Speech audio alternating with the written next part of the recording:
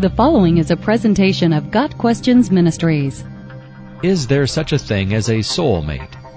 The common idea of a soulmate is that for every person, there is another person who is a perfect fit, and if you marry anyone other than this soulmate, you will never be happy. Is this concept of a soulmate biblical? No, it is not. The soulmate concept is often used as an excuse for divorce. People who are unhappy in their marriage sometimes claim that they did not marry their soulmate, and therefore should divorce and begin the search for their true soulmate. This is nothing more than an excuse, a blatantly unbiblical excuse. If you are married, the person you are married to is your soulmate.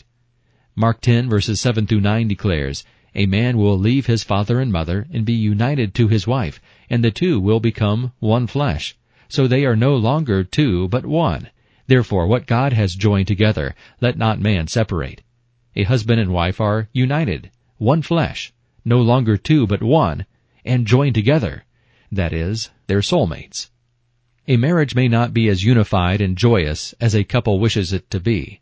A husband and wife may not have the physical, emotional, and spiritual unity that they desire. But even in this instance, the husband and wife are still soulmates. A couple in such a situation needs to work on developing true soulmate intimacy by obeying what the Bible teaches about marriage. Ephesians 5 verses 22 through 33. A couple can develop the intimacy, love, and commitment that being one flesh soulmates entails. If you are married to your soulmate. No matter how disharmonious a marriage is, God can bring healing, forgiveness, restoration, and true marital love and harmony. Is it possible to marry the wrong person? If we give ourselves to God and seek His guidance, He promises to direct us. Trust in the Lord with all your heart, and lean not on your own understanding. In all your ways acknowledge Him, and He will make your paths straight. Proverbs 3 verses 5 and 6. The implication of these verses is that if you are not trusting in the Lord with all your heart, and you are leaning on your own understanding, you can go in the wrong direction. Yes, it is possible, in a time of disobedience and lack of close fellowship with God, to marry someone whom He did not desire you to marry. Even in such an instance, though, God is sovereign and in control. Even if a marriage was not God's desire, it is still within His sovereign will and plan. God hates divorce, Malachi 2 verse 16, and marrying the wrong person is never presented in the Bible as grounds for divorce. The claim that I married the wrong person and will never be happy unless I find my true soulmate is unbiblical in two respects.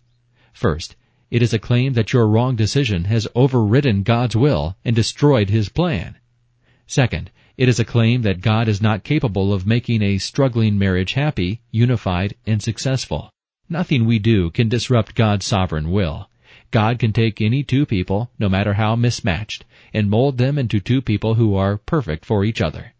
If we maintain close fellowship with God, He will lead us and guide us. If a person is walking with the Lord and truly seeking His will, God will lead that person to the spouse He intends. God will lead us to our soulmate if we submit to Him and follow Him. However, being soulmates is both a position and a practice. A husband and wife are soulmates in that they are one flesh, spiritually, physically, and emotionally united to each other. In practice, though, there is a process of taking what a couple is, soulmates, and making that a day-by-day reality. True soulmate oneness is only possible by implementing the biblical pattern of marriage. Got Questions Ministries seeks to glorify the Lord Jesus Christ by providing biblical answers to today's questions. Online at GotQuestions.org.